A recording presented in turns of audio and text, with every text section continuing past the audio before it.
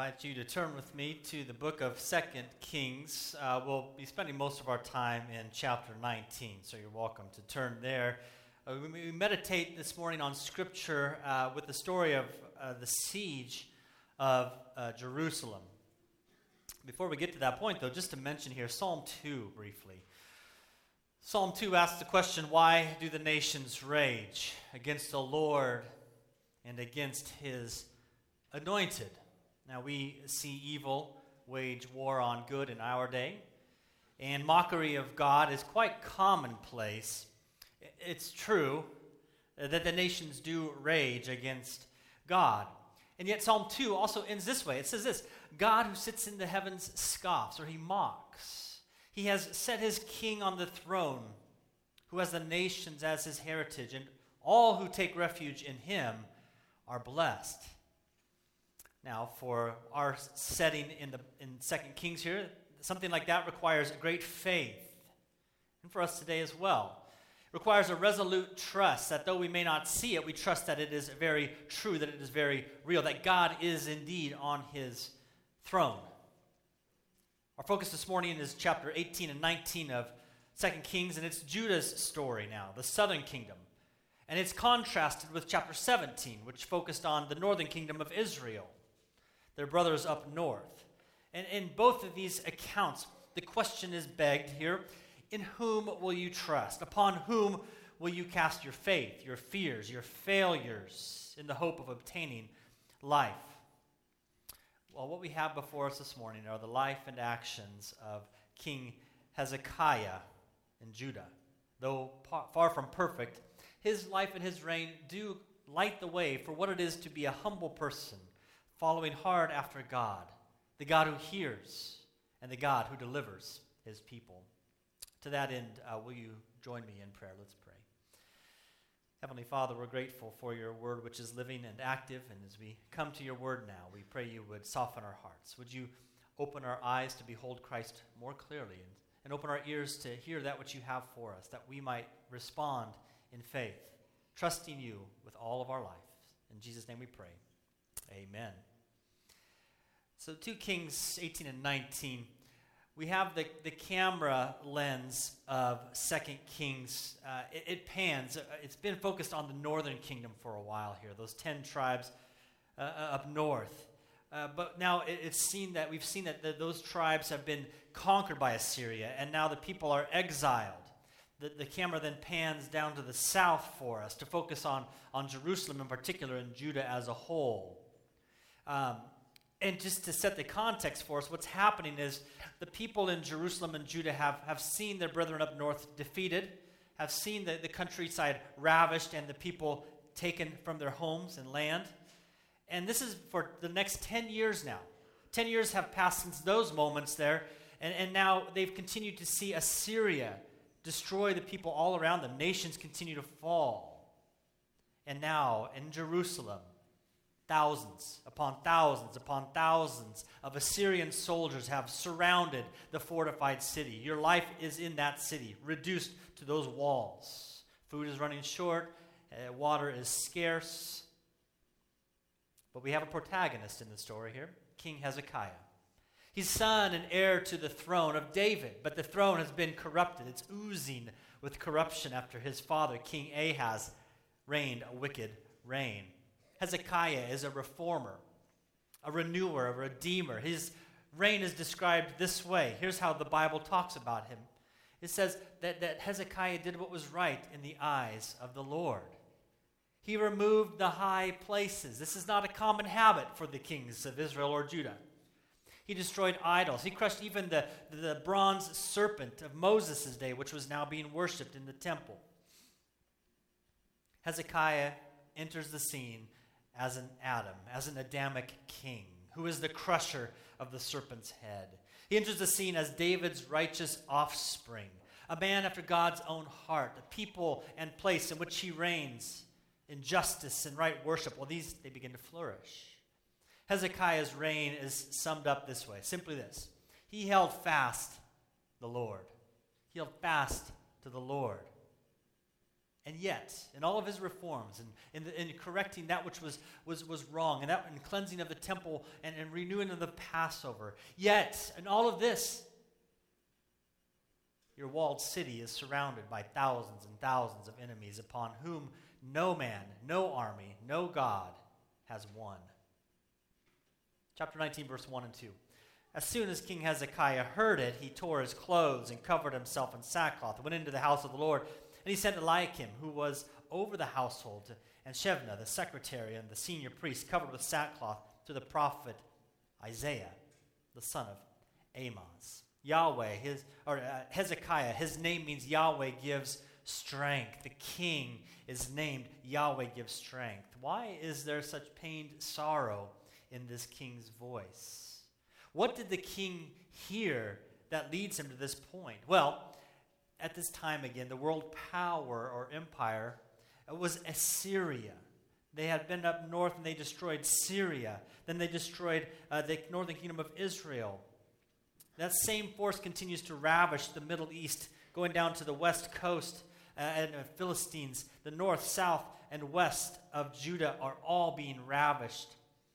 Now, Hezekiah's father was Ahaz, and he was under attack during his reign from Israel and Syria. But so what Ahaz did was he allied himself and Judah with Assyria. They became pals, and Assyria delivered Judah. But Hezekiah, when he takes office, he says, no, we're not going to pay tribute to this foreign people. Sennacherib is Assyria's mighty king, and he is on campaign. He's leading assaults, not in Jerusalem, but in the region, west and southwest of Jerusalem. So what he does, instead of Sennacherib going, he sends his spokespersons to Jerusalem and to King Hezekiah. The main voice of Sennacherib is a chief officer or cupbearer by the title of the Rabshakeh. He promises, this voice of Sennacherib, promises Israel defeat. And as Hezekiah and the people on the walls hear this Rabshakeh, they have known and hear that no one has defeated Sennacherib. And in this almost despair, Hezekiah dies to himself. He humbles himself, puts on sackcloth, ashes. He's going for a symbolic death in search of resurrection life. Where would we turn in his shoes? Where do we turn near despair? Hezekiah turns to God's prophet, none other than the famous Isaiah. The king's men implore Isaiah for his prayers to Yahweh, that God would defend his name, his honor. Isaiah hears their pleas, and God hears as well, and both God and Isaiah respond. Chapter 19, verse 6. Isaiah said to them, say to your master, thus says the Lord, do not be afraid because of the words that you have heard with which the servants of the king of Assyria have reviled me. Behold, I will put a spirit in him, so that he shall hear a rumor and return to his own land, and I will make him fall by the sword in his own land.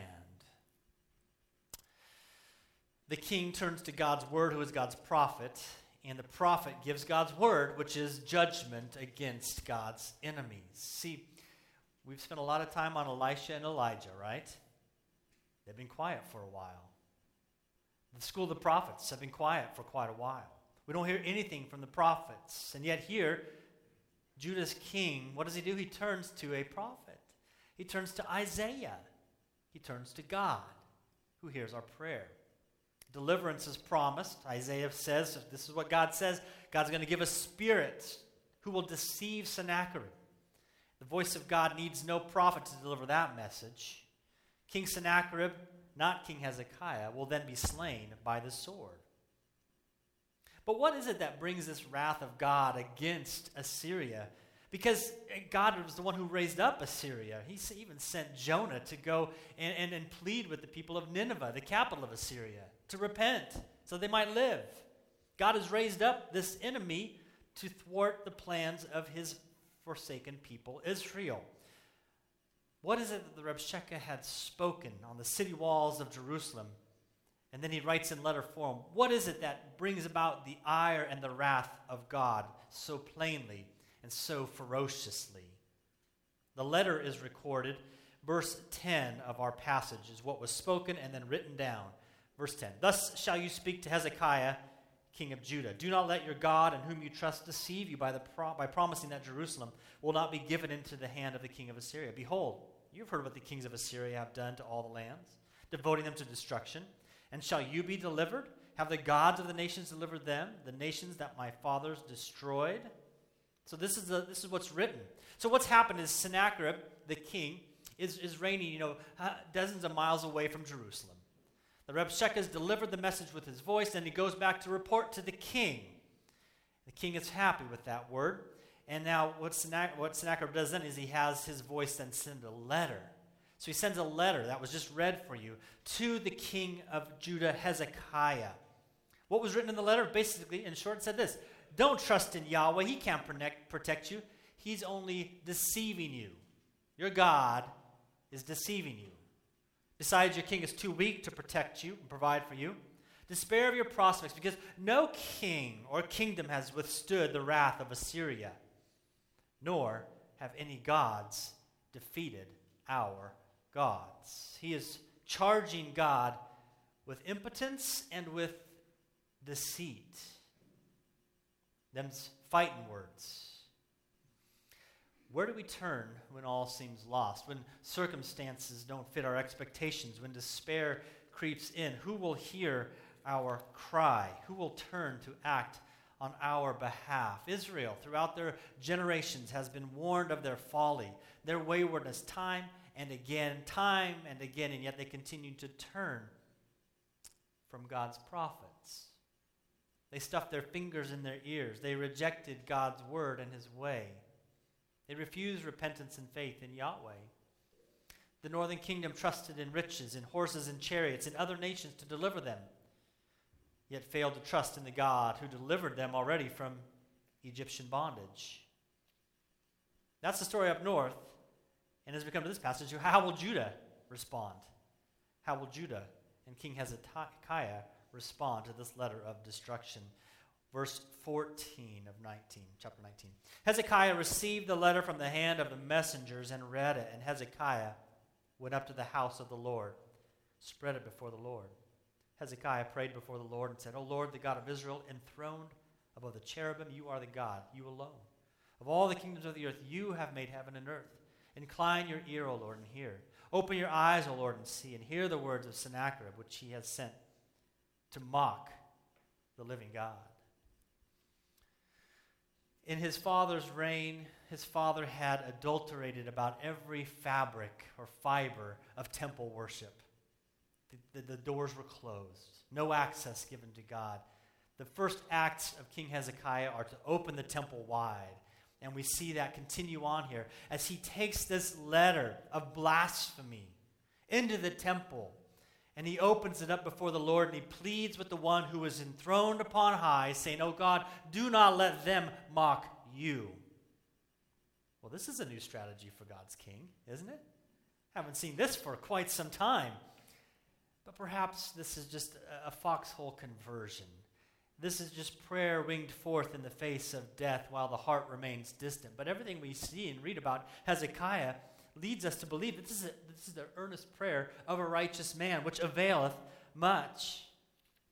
The king literally lays his burden before the Lord, and he invites God to act for his honor and his glory, the glory due his name, to act in justice, to squelch the mocking of his enemy. There's firm resolve that God can both hear and see the wickedness of enemies and his people's desperate plight. The imagery is good for us here because it's a simple form of prayer, isn't it? To simply enter into God's presence and to lay before him our burdens, and then to invite his presence and his activity into our lives, into our circumstances. And the basis for this trust from King Hezekiah, as it is for us, is there's a lot of reason for it. He says, "You are enthroned above the cherubim." We think of the Holy of Holies, or the Ark of the Covenant, and the mercy seat where God would descend in his glory cloud. He's enthroned above the cherubim, the king who is above all and seated on his throne. He prays to this God because he says, "You are a powerful creator. You are the mighty one, able to preserve, to protect, to provide. And you are the God who hears our prayer, who sees our plight, who moves to act on our behalf. You are not an idol, nor a God far removed from our presence, but you are a God amongst us, with us, a God for us. Now defend your name, and in that defend your people. Verse 17, the prayer continues. Truly, O Lord, the kings of Assyria have laid waste to the nations of their lands and have cast their gods into the fire, for they were not gods, but the work of men's hands, wood and stone. Therefore they were destroyed. So now, O Lord, our God, save us, please, from his hand, that all the kingdoms of the earth may know that you, O Lord, are God alone. That your name alone would be known. He invites God to act, that his name would be made much of in the midst of his people as throughout the whole world. Hezekiah's posture is proper for prayer, isn't it? A man who is seeking to lead a people who are in desperate need of deliverance, acknowledging his own smallness, his own weakness, his own inability to save. Hezekiah calls upon God and prays simply, save us, please, from the hand of our enemies. Now we know this prayer, whatever form it takes in our lives, it's not always answered by miraculous deliverance or in the way that we might hope. God's hearing and seeing does not give us that kind of assurance. And yet we are invited, here by example, other ways by command. We're invited to bow still before God's throne, to plead God's salvation, to hope in his grace, his mercy, his justice. And we trust that whatever the outcome, that he is still on the throne, that he holds us in his mighty hand, and that we belong ever to him. For Israel and Judah, their kings were judged according to the way in which they treated the prophets. And that's the same for all of humanity, isn't it? All of humanity is and will be judged on the basis of how they treat God's true and final prophet. Hezekiah is proved righteous because he searches out God's prophet. Isaiah, who speaks not only his own word, but he speaks God's word of deliverance and comfort. So verse 20 of our passage, then Isaiah, the son of Amoz, sent to Hezekiah, saying, thus says the Lord, the God of Israel, your prayer to me about Sennacherib, king of Assyria, I have heard. This is the word of the Lord has spoken concerning him. She despises you, she scorns you, the virgin daughter of Zion. She wags her head behind you, the daughter of Jerusalem. Whom have you mocked and reviled? Against whom have you raised your voice and lifted your eyes to the heights? Against the Holy One of Israel. God is speaking through his counselor prophet. And he begins pronouncing judgment upon Sennacherib and vindication for Judah. Verse 25, if we skip down a bit, Isaiah continues, have you not heard that I determined it long ago? I planned from days of old what now I bring to pass, that you should turn fortified cities into heaps of ruins, while their inhabitants, shorn of strength, are dismayed and confounded, and have become like plants of the field and like tender grass, like grass on the housetops, blighted before it is grown. But I know you're sitting down, and you're going out and coming in, and you're raging against me. Because you have raged against me, and your complacency has come into my ears. I will put my hook in your nose, my bit in your mouth, and I will turn you back on the way by which you came. Sennacherib's voice, that Rabshakeh, he's leveled accusation upon accusation against Judah, her king, and her God, saying in effect that no people, no king, and certainly no God has withstood Assyrian might. And what does Hezekiah respond? Well, he goes to Isaiah. He goes to the temple. And how does God respond? Don't you know, Sennacherib, that I, the living God, ordained all that you've done? I've ordained all of that to pass. Who are you but my vessel of wrath against those who reject and rebel against me? And now, Sennacherib, your sword will devour you, and I will put an end to your kingdom. Assyrian pride has gone too far, inciting God's wrath. and back on the wall of Jerusalem, it would still be really hard to trust, wouldn't it? To trust God when life seems so frail and evil so desperately close. What would we do if we were in Hezekiah's shoes? I mean, no nation can save us at this point. Our prosperous country is being dismantled and ravished. There's no way in or out. Where would we turn? Hezekiah implores God and asks Isaiah to pray to God that he might hear the taunts of his enemies and act. And God does act. Verse 35, that night, the angel of the Lord went out, struck down 185,000 in the camp of the Assyrians. When the people arose early in the morning, behold, these were all dead bodies. Then Sennacherib, king of Assyria, departed, went home, lived at Nineveh. And as he was worshiping in the house of Nisroch, his god, Adramelech and Sharezer, his sons, struck him down with the sword and escaped into the land of Ararat. And Esarhaddon, his son, reigned in his place. Our God will not be mocked. He sits enthroned above the nations, and kings who scoff and mock their blasphemies, their vain attempts to dethrone him. Now, when you come to these passages, like, my imagination is too stunted to imagine this kind of bloodshed overnight by the angel of death. This is a Passover event of such massive proportions. Overnight, the angel of death strikes down the population of Lincoln, Nebraska. Those who exalt themselves will be humbled. Sennacherib is humbled to the point of death. He is slain by his own son. As Psalm 2 ends, so for the nations we sing, kiss the Son, lest he be angry, and you perish in the way. These stories just seem so far removed from who we are in our circumstances today, but we have to remember that these stories are our story too. These are not reserved only for those who inherit the land and the people of Israel and Judah of those times. These are our ancestors, the ancestors of our faith. God's miraculous deliverance from Assyrian oppression ought to shape our understanding of salvation and life in his kingdom. Like them, violence is not foreign to life in a fallen world. Then or now, empires rise, empires fall. Death from war and disease rage on in every generation throughout the whole world.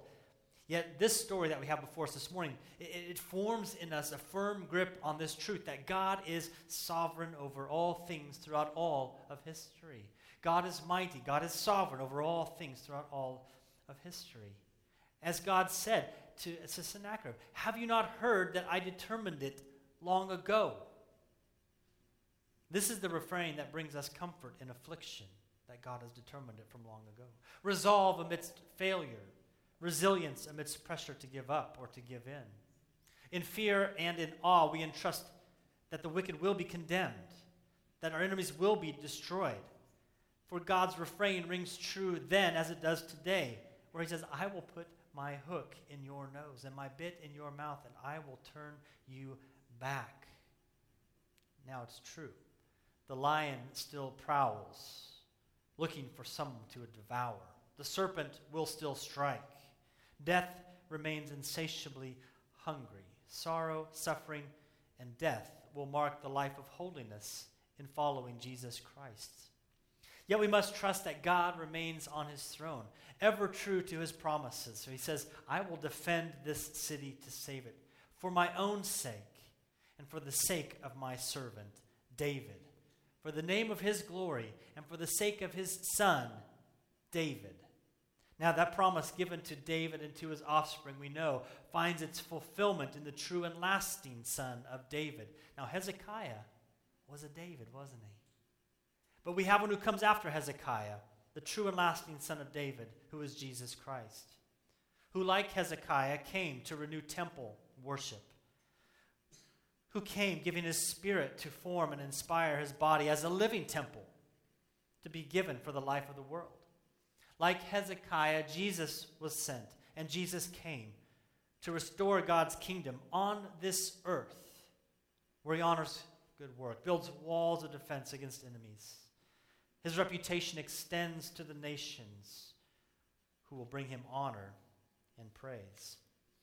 There's a theme throughout our passage, and it's that of hearing. If you read the passage again, hear and hearing happens a lot here. Hezekiah heard the threats of evil, and so in Christ we hear and acknowledge evils in the fallen world, waywardness in our own hearts. We turn then in that hearing to God's prophet, who hears us, who hears from us on our behalf. See, Isaiah was also God's prophet, but Isaiah has died. But we come to a prophet who has passed through death and lives now to intercede on our behalf. The prophet we come to is now seated at God's right hand, and it says in Scripture that he lives to intercede. Oh, we are feeble and frail against the powers and principalities of the world. For the war we wage is not against flesh and blood. So we come in full confidence to the God who hears our prayers, who hears the mocking, the raging cries of evil, who hears the pleas of his precious Son, who pleads on our behalf. And the Father hears. And he responds because he says, "This is my beloved Son, my most precious servant." As we pray, though the enemy rages and death threatens to undo, preserve us, Father, deliver us in your grace and in your mercy. And our Father delights to hear the Son, who hears our prayers, empowered by his Spirit. The word today is this: your God hears your prayers. The Spirit speaks words we cannot even utter, and the Son gives himself that we might find rest in his deliverance now and forevermore. Will you pray with me? Heavenly Father, we are grateful that you do hear us when we call upon you. We entrust our lives to you, O Lord, in the power of your grace, your mercy, and your love. Would you see to it, O Lord, that we remain a faithful people, holding fast ever to your word, to your commands, and above all to your Son, Jesus Christ, in whose name we pray. Amen.